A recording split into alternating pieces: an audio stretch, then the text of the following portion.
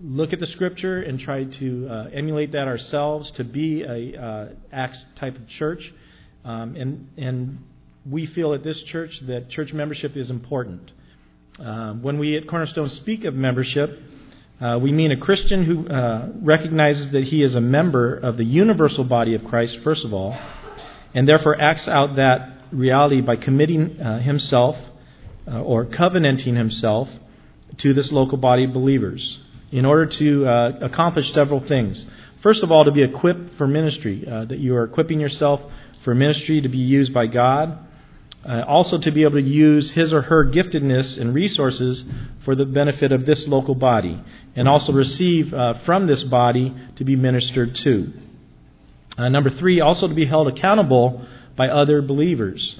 And this accountability is something that's needed in all of our lives. And even to the point of asking your fellow believers here to kick you out of the church if you continue in sin and you're unrepentant of those things. And then finally, to be shepherded by the pastors and elders at our church here. And this is letting the elders know that you desire to place yourself under their authority and their teaching. So when you are covenanting with us, these are things you are doing. In order to become a member of Cornerstone, you must be born again, as evidenced by ongoing repentance and belief. You must be baptized, and you must be willing to make a covenant commitment to this local body. The individuals that I am calling up here this morning have done this, and we would like to have them come forward so we can recognize them. First off, we have Saul, Alexandra, Daniela, Joanna, and Alicia Aguilar. Yes.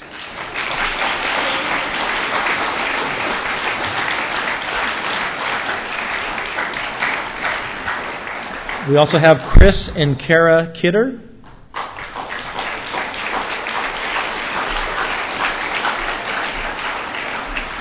Cheryl Kramer.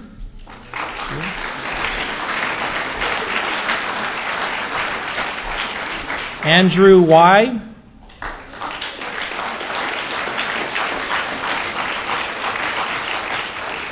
Tom and Mary Vesey.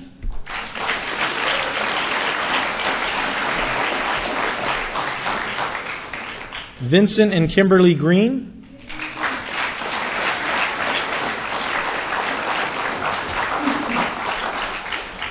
Sylvia Uno.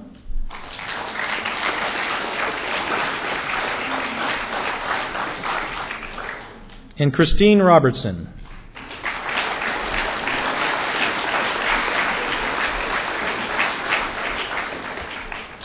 Now, by signing their covenant with us, they have covenanted to do many things. I would like to read you the covenant that they have signed.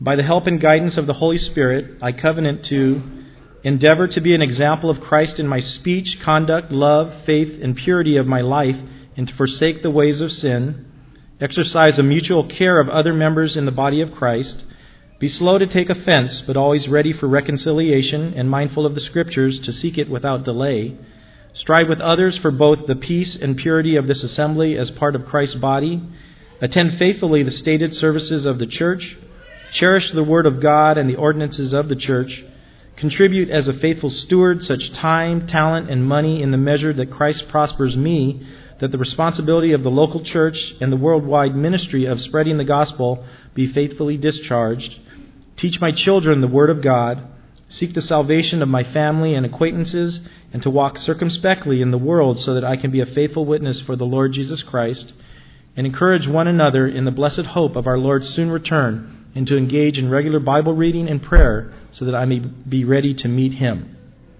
And I would like to ask these new members up here, if this is what you have covenanted with us to do, please respond by saying, "We have." And at this time, I'd like to pray for our members and for ourselves at this time. So let's pray together. Our Heavenly Father, I just thank you for this time that we can recognize our new members. I thank you for each person here and their desire to commit to our local body here. I just pray that you would use them in our local body, allow them to just flourish in their gifts given to us. And I pray also that we would be faithful to minister to them, that we would have this common bond of your love for each other and that our commitment would just be to each other during this time. We thank you for their commitment to us and ask for your blessing on them. We pray this in Jesus' name. Amen. And after the services, I would ask the new members to go out to the lawn area so that we all can extend the right hand of fellowship to them. Thank you very much, guys.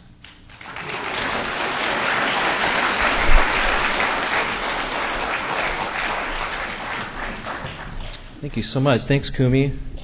Also, just want to let you know that the next membership class, if you're interested, is January 13th, Sunday. It's like 12:30 to 3:30 over here in the modular. If you'd like to sign up for that, you can contact the church office. I want to take a moment to welcome anybody that might be visiting with us for the first time. And we've got a special book for you on Christ our Redeemer, and plus a visitor's letter from the staff. If you just raise your hand, we've got that free gift for you. Could you raise your hand if you're visiting with us? Great. Why don't we welcome these guys?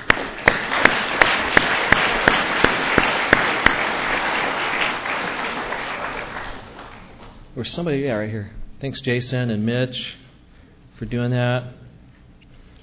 Just really glad that you guys could be here with us today. We're excited about your presence, and we're excited about the gospel. So if you guys love the gospel, then I think you guys will enjoy being here. And lastly, before we greet one another, just any children that are, if you're going to children's church, then you're going to head out with Mr. John. Is it Mr. John? Okay. Just Mr. John. So you're going to line up to go to children's church with Mr. John here in a second. If you want to stay here and take notes with the sermon, you're going to see Miss Christine right here, and she's going to give you the clipboard and stuff like that. So let's greet one another, and we'll come back together in just a minute or so.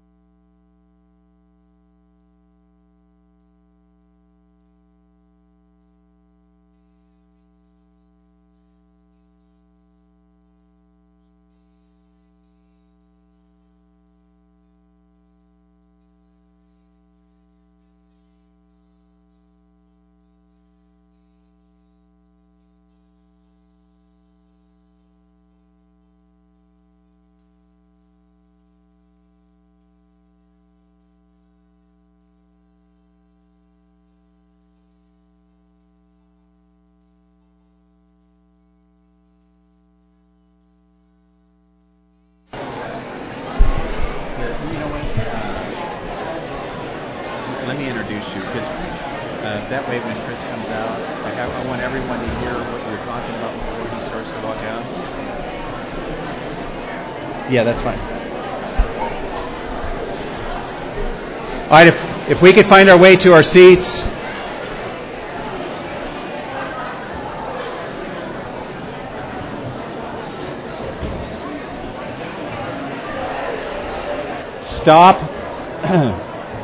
Stop the fellowship.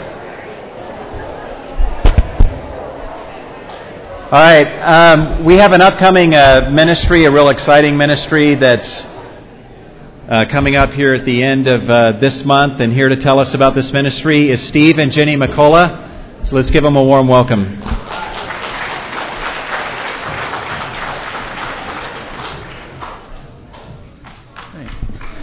Well, good morning. We're very happy to be able to tell you about our Cornerstone's October 31st Festival of Treats. It's a very exciting ministry that we're having that's coming up this October 31st. And we're very... Where's your costume? We decided not to wear costumes. You don't have to wear a costume. Oh. So we're very excited about this. Like I said, you don't have to wear a costume. You can, but you don't have to. Why didn't you guys tell me? Well, we really didn't think that a grown man would come to church dressed like. What are you supposed to be? I'm a hobbit. Okay. I even put hair on my toes.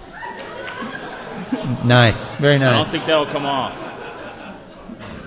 We'll try later. We're very excited about our Halloween outreach, but with all this talk of festival of treats and whatnot, you may be wondering, are we celebrating a pagan holiday?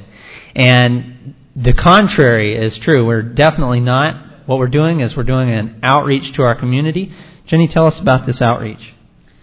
This is a very strategic outreach because it's the one time of the year where people leave their houses and they'll go knock on strangers' doors, ask for candy, and they're willing to talk about the afterlife.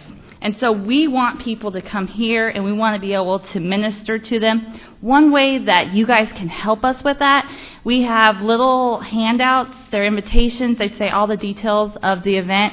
And if you guys can take 10, 15, hand them out to your neighbors, friends, family, the person who checks you out at the grocery store, anything we can do to get the message out. Hobbits.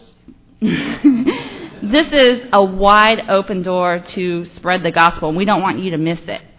And one of the ways that we will be spreading the gospel is through our Afterlife House. What that is going to be a 20-minute media presentation. It's going to be completely interactive, and it's going to be totally awesome. You guys won't want to miss it. The Montgomerys have been working hard to turn 4 of our bottom classrooms into a just dramatic lighting, cool effects, fog. It's going to look like Disneyland, okay? So bring your family, friends. It's going to be a great way to question how they plan on spending eternity, and it will really make them think about the afterlife, and we are really excited about it. We're also going to have what we call the Circle of Trunks, so I'd like to ask Chris to talk about that.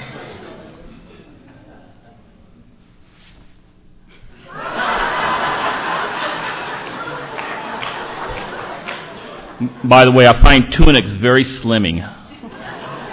That might be my new style. Seriously, out here in the parking lot, above parking lot, what we're looking to do is have a circle of trunks where the kids will get raffle tickets from the show down below, and they'll come up. And what we're looking for is engaging people that want to encourage the kids, not just to, take their candy, but to come back to church. To engage them in conversations about the gospel, about what they just heard. So we're looking for you just to be friendly and outgoing and hand out candy. Right now we have 10 volunteers or so. We're looking for at least 30. So if you're interested in just coming in, putting your car in there and just handing out candy and just being talkative, sign up outside. Now, the candy. We cannot do this without the candy. It's very important that you bring candy. And what we're looking for is every family bring at least one candy. If not, I'll send you to Sauron. That's a Lord of the Rings reference. So every family bring at least one bag of candy, okay? But more important than all this stuff, what we need is your prayers. Because if you're not praying for us, we're not praying for us, if the Lord's not with us, then we're not going to be... we might have a million people come here, but if it's not with the Lord, then it's not going to be valuable at all. So what we need more than anything else is your prayers, and that's what we want, and the candy. And you to volunteer. And if you want to hire me out for a costume party or something like that. As Chris said, we really would appreciate your prayers as we finish planning this, and we really are looking for some more hands to help out on the 31st. It'll be from 6 to 9 p.m., but we can use help earlier in the day and later on tearing down. So whatever you're able to do, there's a sign-up table outside. Don't forget to take the little cards that you can give out to your friends. Thank you, guys.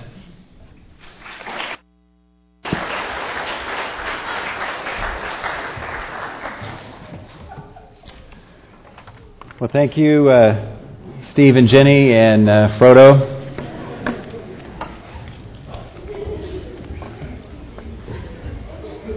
Well, let me invite you guys to turn in your Bibles to the book of Galatians for the second time. We started last week our series on the book of Galatians, and it won't be long before your Bible is automatically opening to this book. The book of Galatians, we're going to be doing a verse-by-verse study through this book. We began to introduce it last week and ran woefully short on the time. So today is the second and final installment of the introduction to the book of Galatians. And the title of the message this morning is Responding to a Gospel Emergency. Responding to a Gospel Emergency. Last week we looked at the anatomy of a gospel emergency and kind of broke down what was happening in the Galatian congregations. And we began to look at Paul's response to this gospel emergency. But today we're going to complete looking at how Paul responds to this emergency that was taking place in these churches. Speaking of emergency, everybody loves emergency stories. And I was reminded a couple weeks ago when I was putting the message together of a story I heard on the radio. This is a totally true story of a guy who came into an emergency room with his young son because the young son had been playing with a toy car, and he got the toy car stuck up his nose to where it was in his nasal cavity. And so the dad brought him in, told the emergency room personnel what had happened, and said, "You got to get this out of his nose. We can't get it out." So they did whatever they normally do to extract the toy car from the kid's nose. They then washed off the car, made sure his vitals were okay, and then gave him the car back, and the father and son left the emergency room. Well, the reason this made the news was because about an hour and a half later, the father shows up at the emergency room with the same car stuck up his nose. And the emergency room people were like, "You've got to tell us what you're doing here." And he says, "This is humiliating for me, but when I got home, I was looking at my son's nose, I was looking at this car, and I was thinking, how in the world could he get this stuck up his nose?" He said, "So I started doing it myself, and I lost the car in my nose."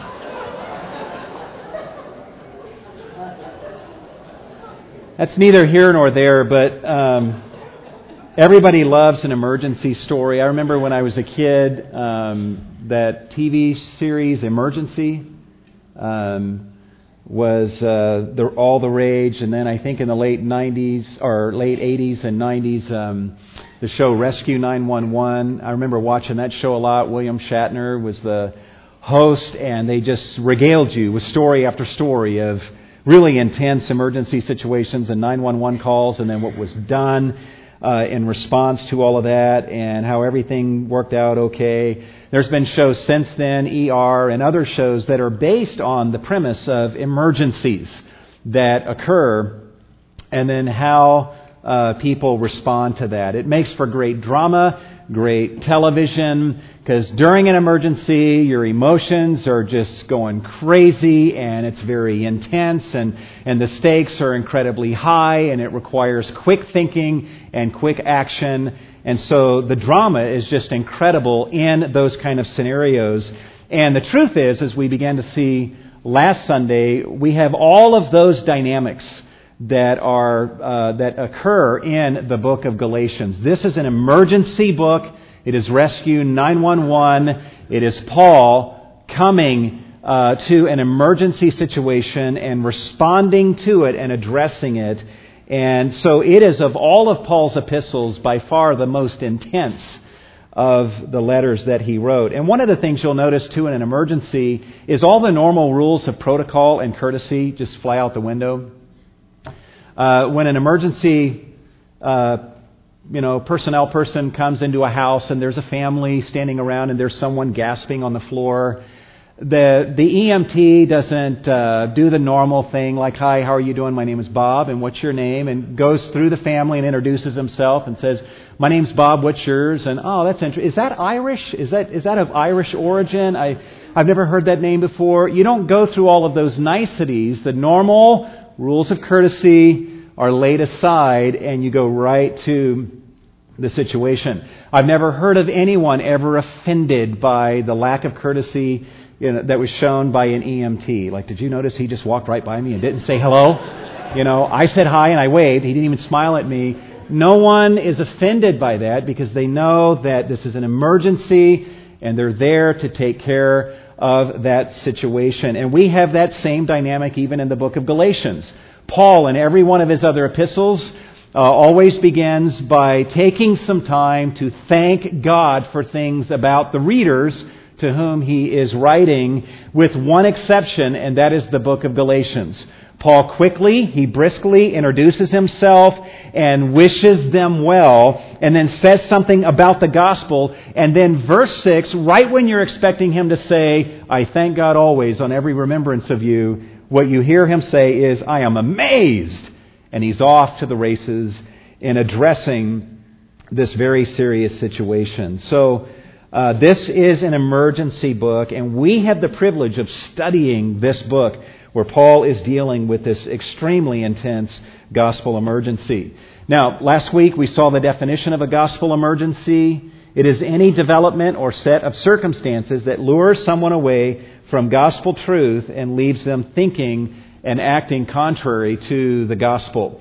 When you look at that definition, you realize that all of us have many gospel emergencies. I had a number of gospel emergencies in my own life this week. One of them lasted longer than a day, where I was lured away from gospel thinking and was then thinking and acting contrary to the gospel. And not only do we experience gospel emergencies, but there are people in our lives, brothers and sisters in the Lord, maybe a spouse, maybe a son or a daughter or a brother or sister, where the people in our lives that we love and care about are experiencing a gospel emergency. And how do we respond to that kind of situation? And especially if you've got someone in your life who at one time seemed to embrace the true gospel, and now they are laying the true gospel of salvation by faith alone in Christ alone aside, and they are embracing a supposed gospel, which is a gospel of works. How do you deal with a situation like that? How should you view that? Should you let it go and do nothing and say, well, God is sovereign? Or do you intervene? Do you respond in some way? Well, we're going to learn from Paul's response some things that we can do by way of seeing this as serious and then how we can respond. Now, just real quick, guys, we learned last week that the Galatians at one time were really doing well. They had heard the pure gospel. They had received the pure gospel. They had received the Spirit by faith. They had suffered many things for the gospel, and they didn't care. They gladly suffered those things. They had even experienced miracles, we learned from the book of Galatians. They were happy. They were blessed in the Lord. And they were running well, and they loved Paul dearly because he was the guy that introduced them to this message of the gospel that is now making such an amazing difference in their lives. But we saw also last week, as we scoured through the book of Galatians, that something has gone wrong. There are people that have come in to the Galatian churches and are now troubling them and unsettling them by distorting their understanding of the gospel. And what they're saying to them basically is that yes, you can believe in Jesus, and yes, you are saved through Christ and through the cross, and yes, you're saved by grace and by faith, but in addition to believing in Jesus, you must be circumcised or you will not be saved. That's what they're teaching. They're taking the pure gospel and they're just saying, if we can just add something, can we just add this work? And that's what they're doing. And the Galatians are being foolish and unthinking and allowing themselves to be seduced to this perversion of the gospel. And they are right now in the process, we saw, of deserting God for this different gospel. Some of them are beginning to turn back to their former way of life, a lifestyle of paganism. And some of the Jews who were in this church are reverting back to their former lifestyle in Judaism. They've lost their sense of blessing in the gospel, blessing in the Lord. They're now turning on Paul and viewing him as the enemy. And we also learn from Galatians 5 that they are biting and devouring each other, which is just a stunning thing to consider. Paul looks at this congregation, and from what he hears about them, they have moved away from the gospel, and now they're biting and devouring one another.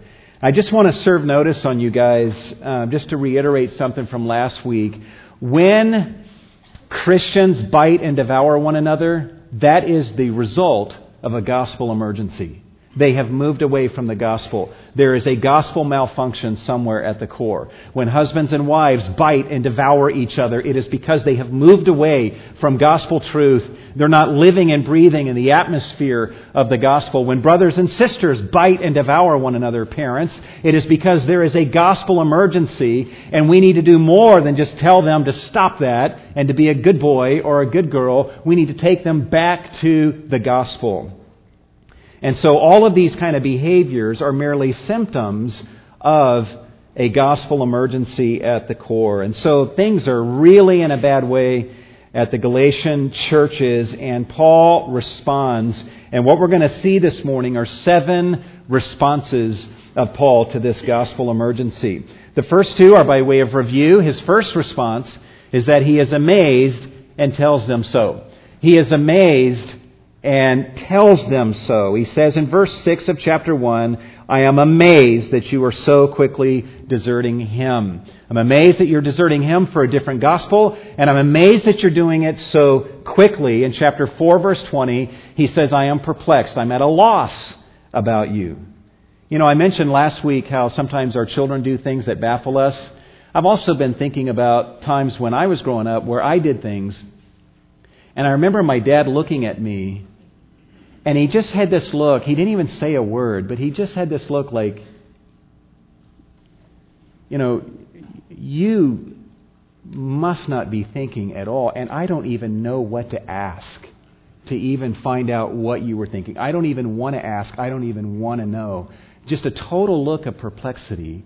And that's the look that is on Paul's face as he is looking at this situation. And part of his perplexity is that Paul himself is so ravished by this gospel. He is so in love with the gospel, in love with Jesus, and ravished by the beauty and the glory of the gospel that he's looking at the Galatians leaving that gospel for one where circumcision is required. And he's like, I'm stunned at this. Why would you leave this and go to this? He doesn't understand it, and the reason he doesn't understand it is because he himself is so infatuated with the beauty of the gospel. It's like, you know, in college, a guy has the most beautiful girl on campus, and that's his girlfriend, and then he breaks up with her, and his guy friends are like, what are you doing? What are you doing breaking up with her who is so beautiful? And that's what they're doing. They're breaking up with Jesus. They're breaking up with God who has called them by His grace. And Paul is stunned at this. His second response that we saw last week is that he is pained, and he tells them so. And he uses the most intense metaphor for pain that he could find, and that is the pain of labor. He says in chapter 4, verse 19, my children with whom I am again in labor until Christ is formed in you. He's saying, I am feeling pain. I am hurting myself over what's happening with you, and I am experiencing convulsions of pain in the depths of my being over concern for you. I am pained by what you guys are doing and are in the process of doing in terms of moving away from Jesus Christ, from God the Father, and from the gospel itself.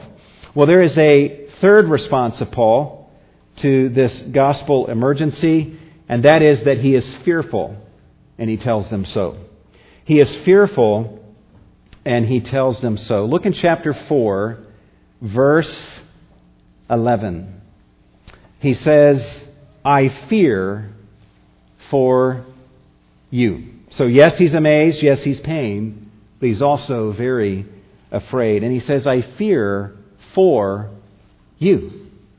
I am experiencing the emotion of fear, and I am afraid for you. And the primary reason why Paul is fearful for them is because they're not fearful for themselves. That intensifies his fear. They don't understand the danger that they're in. They don't understand how high the stakes are. And so Paul is very afraid for them because of the grave danger that they were in.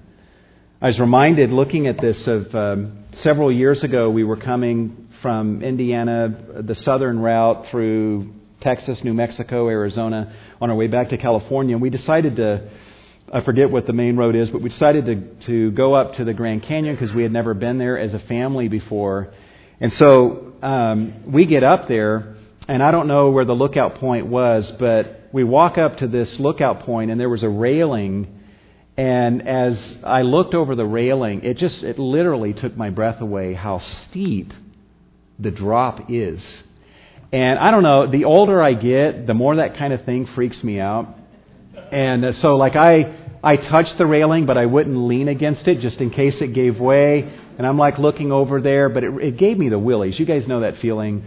But here's what really was unsettling to me. I had 4 children who were with us at the time, and they had no fear. And so there were places where there was the railing, and then there were places where there was no railing. And some of our kids just were like, just walking around like there's just no big deal, and there's no drop there. There was even a sign that said, be very careful. 7 people have fallen off of here in the last X amount of years. And my kids were oblivious to that. And I was extremely fearful for them precisely because they were not fearful. And comprehending and appreciating the danger that they were in. In fact, for several days after that, I would catch my mind going back to that and re-feeling physiologically what I was feeling, that sensation of fear, and just imagining my kids walking where they were walking and one of them falling and so forth. That's the feeling that Paul has here. I fear for you. And I especially fear for you because you're not doing any fearing, and you should be. You don't understand the danger that you're in. You guys are right on the edge of a cliff, a massive drop, and you don't understand how high the stakes are, and I honestly am afraid for you. And not only was he afraid for them, look at what else he says in verse 11. I fear for you that perhaps I have labored over you in vain. He's saying, I'm not only afraid for you and the danger that you're in, but I'm also thinking back to my investment in you as I gave you the gospel and gave you the pure gospel of salvation by faith in Christ alone. And all of the time I spent with you, I was physically ill when I was with you guys, but I ministered out of physical weakness, and I poured my life into you, and I gave you the gospel, and I trained you in the gospel. And I am afraid right now, looking at the direction you're going, that all of my investment in you was in vain. Now, those of us that are younger, I don't know that we fully can feel what Paul is feeling, but there are parents in our church that their children have reached an age where they're making decisions on their own. And sometimes as a parent, you watch your child making decisions and they're in the process, it seems, of maybe going in the wrong direction, and you fear. You fear for them. And you also think of all the investment you made. Yes, it wasn't perfect, and you messed up in 1,000 ways, but you tried to teach them the right thing, and now, which way are they going to go? And will all of my investment have been in vain? There are parents, even in our church, who poured their lives into their children, taught them the truth, not perfectly, but they taught them the gospel and the way of the Lord. And their children are now grown up, married, have their own families, and have completely abandoned the faith. And those parents have to deal with what Paul is feeling, and that is that whatever I said, whatever I did, the investment I made, the labor that I engaged in to give them the truth, was it all in vain? That's really hard. It's really hard. And the Galatians have not completely abandoned the faith, but they're in the process of that. And Paul, in all humanness, is feeling fear, and he tells them so. I'm fearful. I want you to know that I fear for you, that perhaps I've labored over you in vain. There's a fourth response of Paul to this gospel emergency, and that is that he manifests in this book his great passion for the gospel. I'll tell you, you can really observe in the book of Galatians, in a way that is fairly unique, the intensity of Paul's passion for the gospel. This is what the whole book is about. The urgency, the passion with which he responds to them moving away from the gospel shows the greatness of his passion for the gospel. Look in chapter 6, verse 14. Paul says, "May it never be that I would boast except in the cross of our Lord Jesus Christ, through which the world has been crucified to me and I to the world." Paul is saying, I don't want to boast in anything except in the cross. And that's what he's done in this letter, is he has boasted in the cross, in the finished work of Jesus that saves us, and we contribute nothing to that.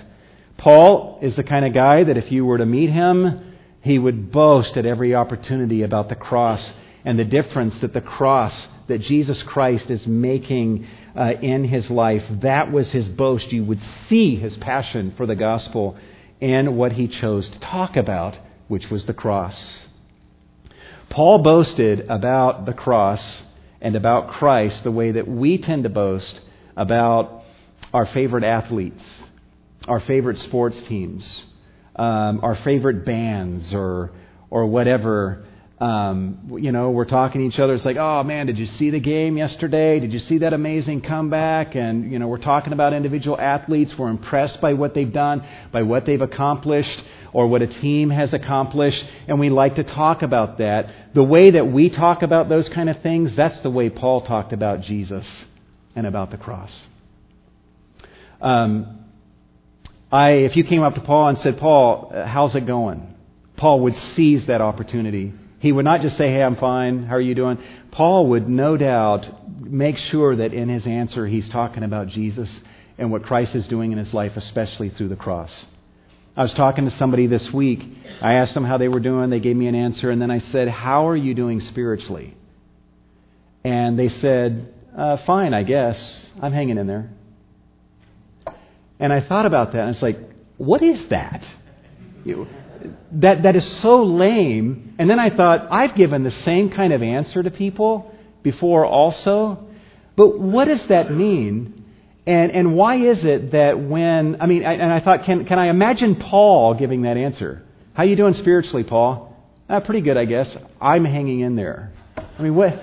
There's no way he would give that kind of answer. He'd be like, oh man, I got to tell you what the Lord is doing. And not that every day was perfect for Paul. He would say, you know what, I really blew it yesterday, but thank God for the cross and the forgiveness and the grace that is mine. I was a persecutor of the church. I should be in hell today because of my sins, and yet I have God's grace and forgiveness and a relationship with Him, even though yesterday really stunk, and the good I wanted to do, I didn't do, and the evil I hated, I did. Paul would seize that opportunity to boast.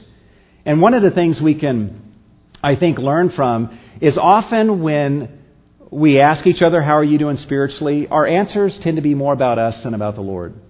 How are you doing spiritually? Well, pretty good. I've had my devotions 5 days out of 7, and I've not been praying like I should, but I've done okay with that. We start listing off what we're doing. Why don't we seize that opportunity to talk about what the Lord is doing? Through the cross. Why don't we talk about Him in those opportunities? Paul would. And Paul says, may it never be that I would be boasting in anything except in the cross. And Paul would seize opportunities to boast and to brag about this amazing Savior, Jesus Christ, and what Christ is doing in His life and in the lives of others through the cross. What we boast about will shape us. Learn that, guys. What you boast about will shape you. And so boast.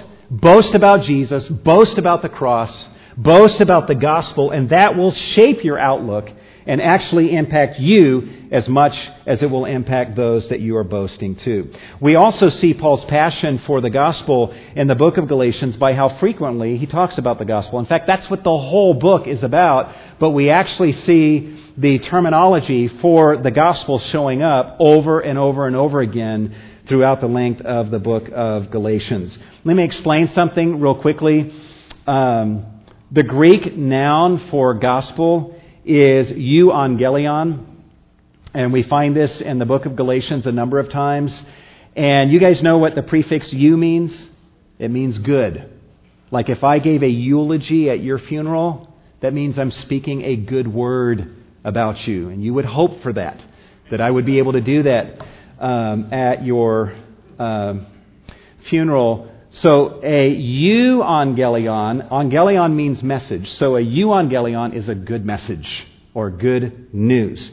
And our English word gospel means exactly that, good news. It's from the word gods, which means it's an archaic word which means good, and then spell means news. So Godspell, gospel, literally means good news, and it's a perfect translation of euangelion that's in the New Testament that also means good news. And then euangelizo is the verb which means to declare or to speak good news.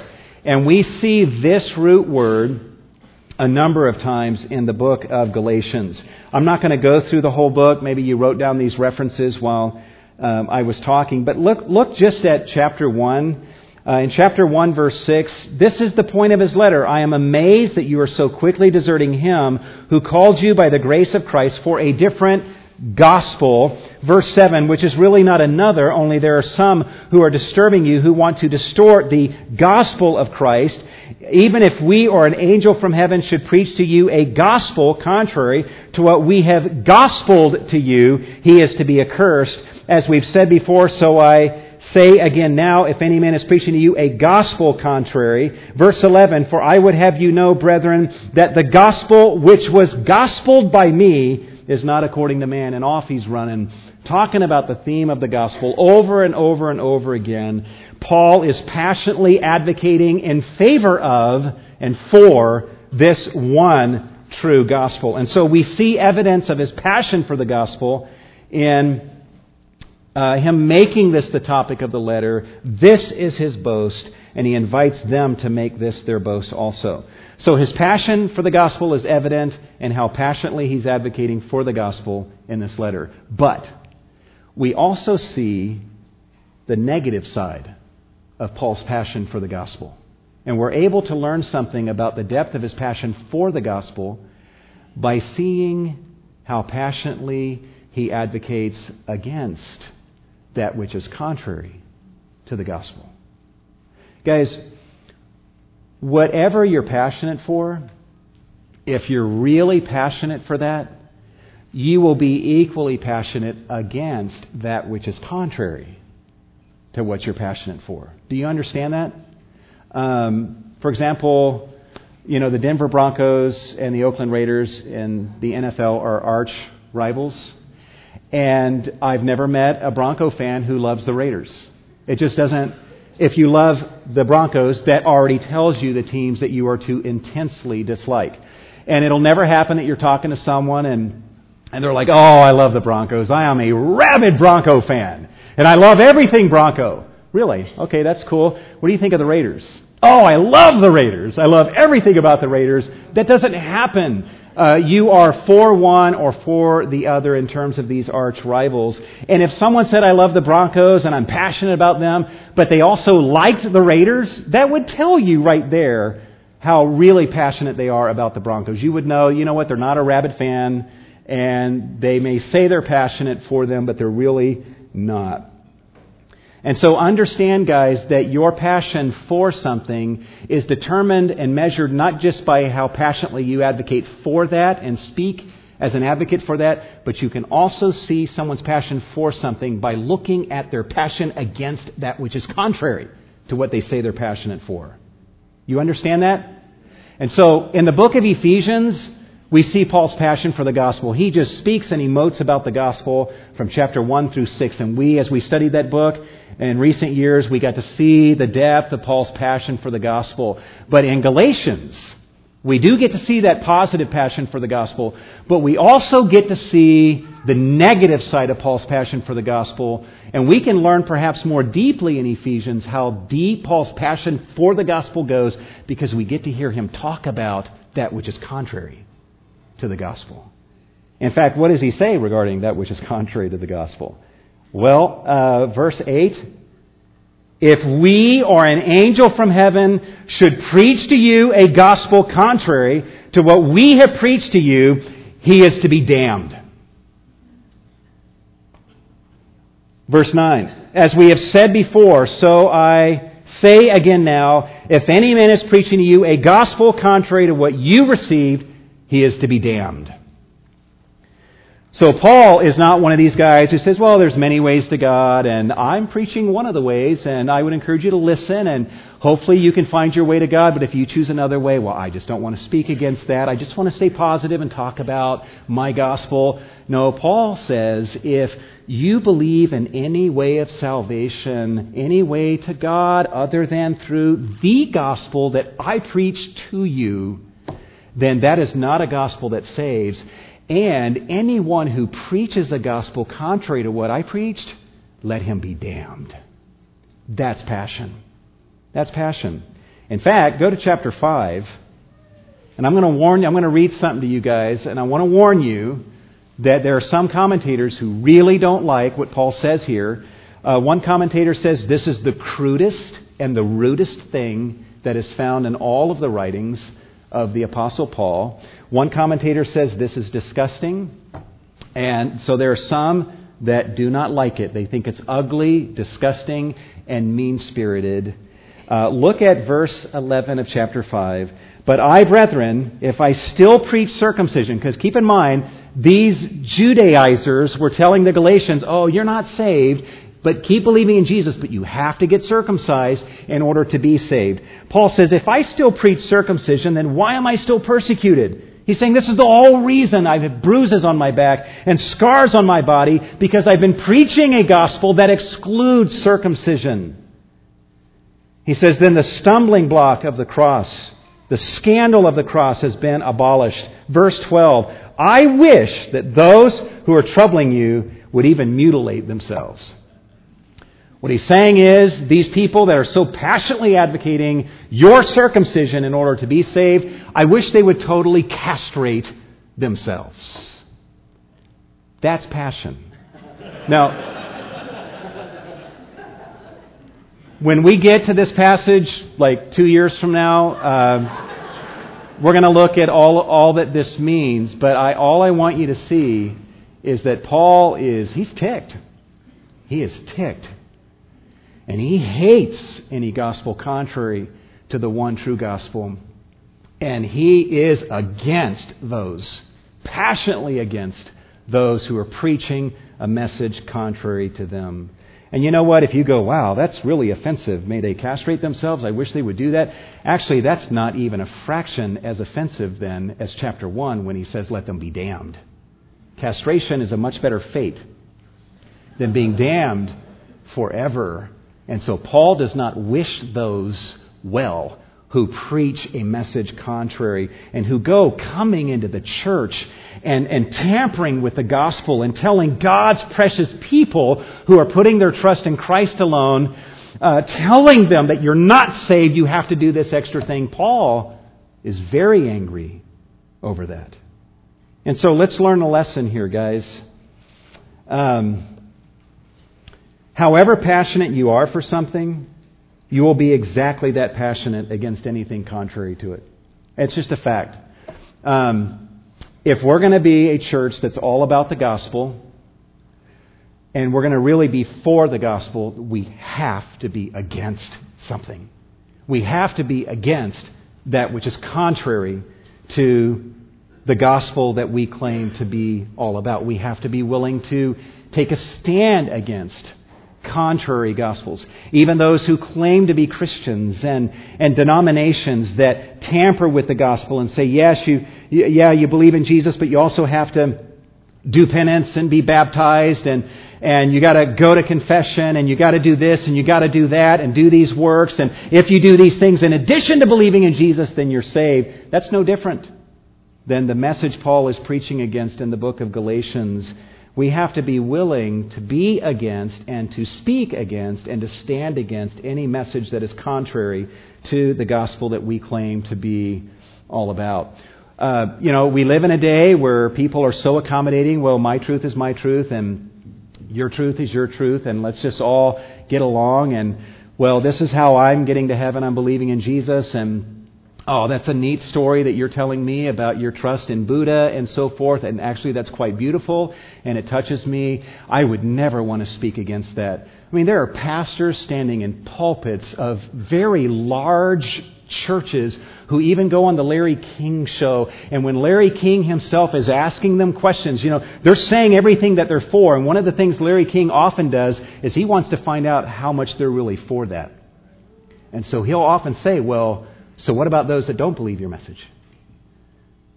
And what he's looking for is, I want to know, do you really believe this? And there are pastors who go, oh, well, I don't really want to speak to that, and I want to stay positive and talk about Christ. Just, Paul missed that memo somewhere.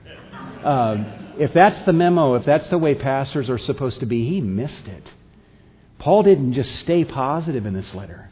He speaks passionately for the gospel, but also against that which is contrary, and we have to be willing to do this. Now, we'll be accused of being negative, and I'm sure people read this and said, he's a really negative guy. Castration, damning people to hell.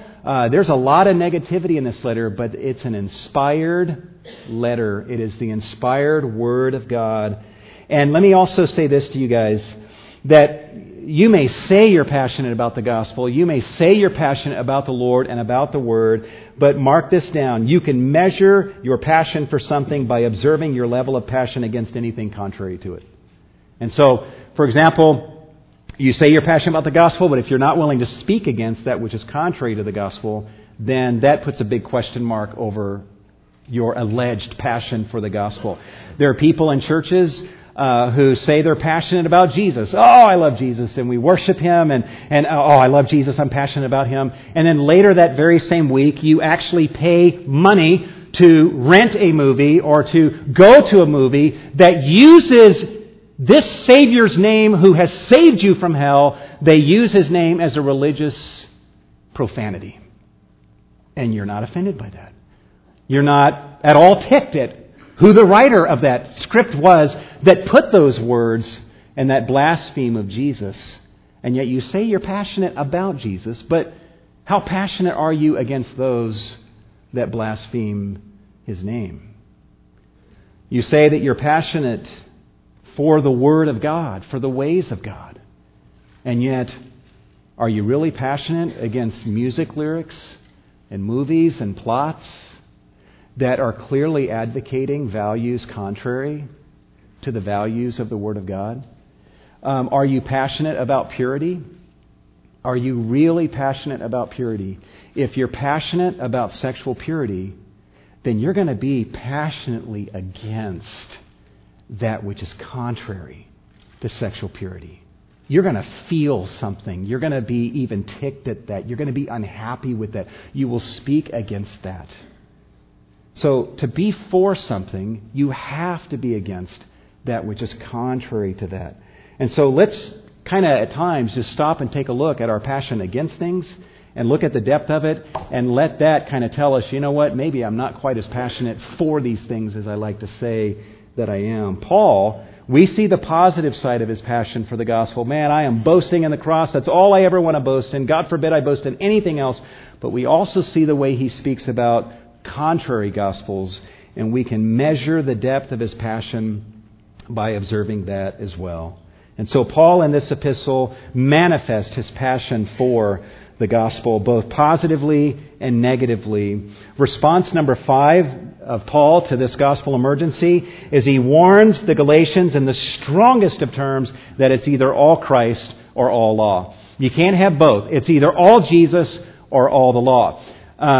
We're running short on time here. Let me just say this, that there are people that, hopefully at this church, that are putting all of their trust in Jesus. I am 100% condemned under the law of God. I need a 100% Savior. I can't even add one fraction to my salvation. So I'm putting all of my trust in Jesus to be my 100% Savior. I believe in one Savior, and that is Jesus. There are those, though, who don't believe in Jesus, but they are depending on their good works to get them into heaven. And if you ask them, how do you know you're going to go to heaven when you die? Oh, well, I've never killed anybody, and I've done this, and I give to charity, and they start listing off their good works. Those people are depending on themselves to be their own Savior. But then there are people, many in churches, who claim to believe in Jesus, but they also believe in their own works also. And you say to them, well, if you died today and stood before God and He asked you, why should I let you into my heaven? What would you say? And they say, well, I go to Mass and I go to church every Christmas and every Easter. And I had one lady at a nursing home tell me, and my uncle was a deacon in a Baptist church. And they'll talk about their good deeds and so forth. And then you say to them, because they claim to be Christians, you then say to them, well, what about Jesus? And they're like, oh yeah, I believe in Him. I believe in Him. And then they agree with you. Yes, He's the way of salvation. But that's not what they said. And such individuals are doing this. They're putting half of their trust in Jesus. The other half of their trust is in their own good works. They're trusting in themselves, and then for where they fall short, they trust Jesus to take them the rest of the way. That's a two-Savior way of salvation. Themselves and Jesus. Peter and John said there is only one name under heaven that's ever been given amongst men whereby we must be saved other than the name of Jesus. It's either one Savior or none. And Paul says to the Galatians, you can't have it both ways. You can't believe in Jesus and then say, well, I also need to be circumcised to be saved. Because he says the minute you take that step to be circumcised and you put some of your trust in that, instantly Christ is of no benefit to you.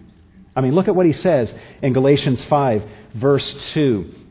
He says, behold, I, Paul, say to you that if you receive circumcision, and Paul is saying if you receive circumcision in order to be saved, Christ will be of no benefit to you. You have just eliminated any saving benefit from Jesus the minute you put even 1% of your trust in something else. Verse 3, and I testify again to every man who receives circumcision that he is now under obligation to keep the whole law. You've just basically cut yourself off from Jesus. He's of no benefit to you. Now the only way you're going to be able to get to heaven is by keeping the law perfectly, and you've got to keep every single thing in the law. And Paul's point in this letter is no one's ever done that, and no one ever could do that. We've already blown that. In fact, the purpose of the law is to show us that we can't obey God and be perfectly righteous. But he says, if you're going to add one thing to the gospel, Christ now is of no benefit to you, and now you got to be perfect for the rest of your life, which you can't be. Verse 4, you have been severed from Christ. You who are seeking to be justified by the law, by doing works of obeying the law, you have fallen from grace. Now, there's a lot in here that we're going to need to look at when we get here. You might say, well, does this mean believers can lose their salvation?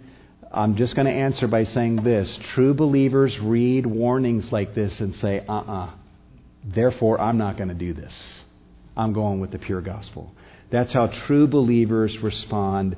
And hence, no true believer ever has or ever will lose his salvation, because true believers respond to warnings like this and say, okay, I am warned. I will not put my trust in this, but in Christ alone. But Paul warns them that it's either all Christ or all law, and only Christ is the way that we can have a perfect righteousness and be able to have a relationship with God. Real quickly, guys, his sixth response to this gospel emergency is he affirms his love and confidence regarding them.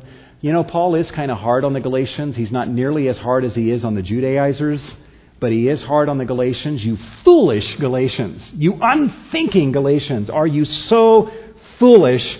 And he speaks in a way to them that's very stern. And he even says in the book, I wish I could be with you in person so that I could change my tone. So he knows that his tone is pretty stern with them. And yet, in the midst of all the sternness, look how many times he calls them brethren. Just over and over again. Brothers. And even in chapter 4, verse 19, my children. He's affirming them even in the midst of that sternness.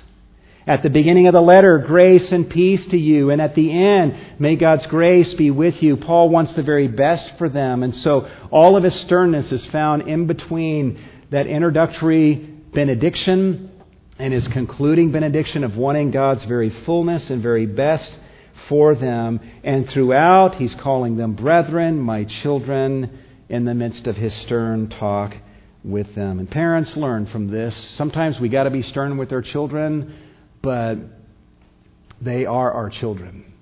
And we cherish the relationship that we have with them. And also, Paul expresses his confidence in them. Right after his very severe threatening language at the beginning of chapter 5, he says, I have confidence in you and the Lord that you will adopt no other view. You know, even though I'm speaking to you this way, I have confidence in the Lord concerning you that you're going to embrace what I'm saying. He gave them a reputation to live up to. The writer of Hebrews does the same thing. He gives them some very severe warnings and threats, and then he says, but brethren, I am convinced of better things concerning you, things that accompany salvation, even though I am speaking to you in this way. So Paul is stern, but he is also loving and cherishes his relationship with them and expresses his confidence in them. And then lastly, guys, his seventh and final response is that Paul defends and repreaches the gospel to them. And that's basically the way I want to introduce this book, that Paul defends and then he repreaches the true gospel to them. And if you want a very basic outline of the book that's probably a little overly simplistic, it is this. Chapters 1 and 2, you can divide the book into 3 sections. Chapters 1 and 2, 3 and 4, and then 5 and 6. In chapters 1 and 2, we see the historical development of Paul's gospel preaching ministry. His basic point in those chapters is, hey, this gospel that I gave to you, that I'm preaching to you now, I got this from God, not from man. I didn't even get it directly from the other apostles in the Jerusalem church. But then he says, but I want you to know that this gospel that I preached to you was affirmed by the apostles of the Jerusalem church. And then he tells them about how he got in Peter's face and rebuked Peter for behaving contrary to the gospel. And so he's saying, this gospel I preached, not only was it affirmed by the apostles, but the apostles themselves in the Jerusalem church have to be faithful to this gospel. And if they don't, I'm in their face reminding them that they're not. Now, Peter was not preaching a different gospel. He was preaching the true gospel, but his behavior was inconsistent with the gospel. And Paul rebuked him in front of other people. And so he's saying the apostles have not only affirmed this, but even the apostles themselves had better abide by this and behave consistently with this. And the apostles themselves know that they can and should be called to account if their behavior in any way is inconsistent with this gospel that I preach. And then chapters 3 and 4, Paul's basically saying, you guys love the law so much and you want to go back? Well, then let's go back. I'll go back with you. Let's go back to Abraham, who believed God and it was credited to him as righteousness. He became righteous at his moment of faith, even before he was circumcised. Paul goes back to the law itself and says the whole purpose of the law is to serve as a tutor. It's not a way of salvation. The law is a tutor that shows us our bankruptcy, that we cannot save ourselves, that we can never be good enough to get into heaven. And it is a tutor that brings us to Jesus, to where we look at Him and we're laboring to be righteous and we're failing at every turn. And we know we need a perfect righteousness to get into heaven. And finally, we're broken down by the law, discouraged and exhausted. And then we look up and the law has brought us to Jesus and we see a perfect righteousness, spotless. And we're like, you know what? I want that. And so we put our faith in Jesus. And the minute we do that, our sins are forgiven. And then the very righteousness of Jesus as a robe is placed around us. And we become righteous before God with a perfect righteousness. That's insane. But that's the transaction that happens by faith. You say, well, why doesn't everyone just embrace that? That's so easy. Because it's humiliating to say, I can't do anything. I can't contribute a thing. We always want to contribute something. But God says, you can't contribute anything. But I've done it all through my Son Jesus. Admit your bankruptcy. Stop trying to contribute. And believe in Him to be your 100% Savior. And so Paul reasons this through with them from the law. He then tells the story of Isaac and Ishmael, which is one of the most stunning arguments in all of the Bible that would have left the congregations there gasping. And any Judaizer that would hear this line of argumentation from Isaac and Ishmael would have been horribly offended and even viewed Paul's argument as blasphemous against the Jews. But we don't have time to get into all of that. But then in chapters 5 and 6, Paul takes the time to apply these gospel realities to their life and shows the relevance of the gospel and gospel realities to their day-to-day life. As we close, just real quick, write these down. As you read through Galatians maybe this week, look for some of the key words. You're going to see gospel 14 plus times, or at least the Greek word for gospel. It may not always be in the English. Faith, believe, believer is like 22 plus times in the book of Galatians. Mark those words. The word grace, which is ill-deserved favor. You see that throughout the book. And then words like righteousness, righteous, justified, justified. Those are all from the same Greek word. Mark those words. And even the word works, or working, you see that as Paul is explaining the relationship of faith and works when it comes to salvation. But anyway, we are out of time. But let me have you bow your heads this morning. If you take nothing away today, take this away.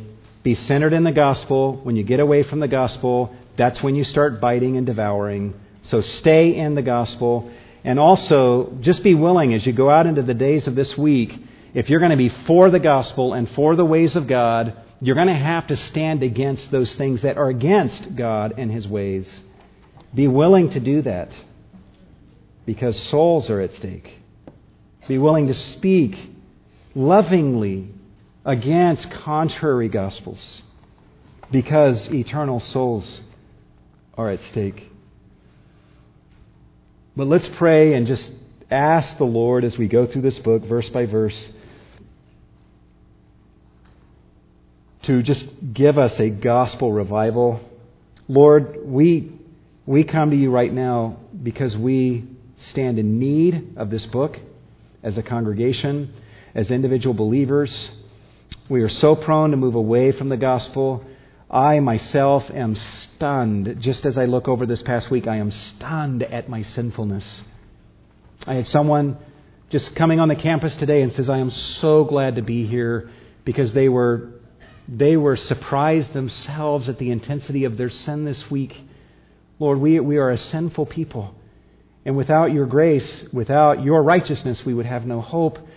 But help us to just bathe in this grace, to love this grace, to boast in this grace, Lord, and to cherish it.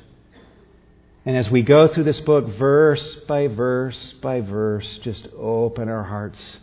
May our hearts blossom like flowers before you, Lord, as you just fertilize our hearts with gospel seeds. And may an incredible harvest of righteousness and the salvation of souls be produced as a result of what you do in us as we study this book together in the coming weeks and months. We ask these things in the name of Jesus. And all God's people said, Amen.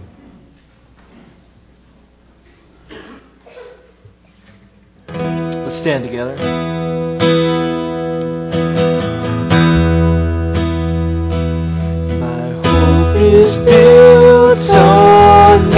nothing less than Jesus' blood and righteousness.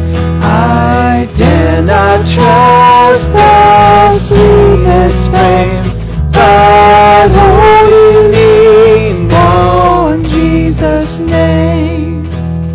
Oh, Christ,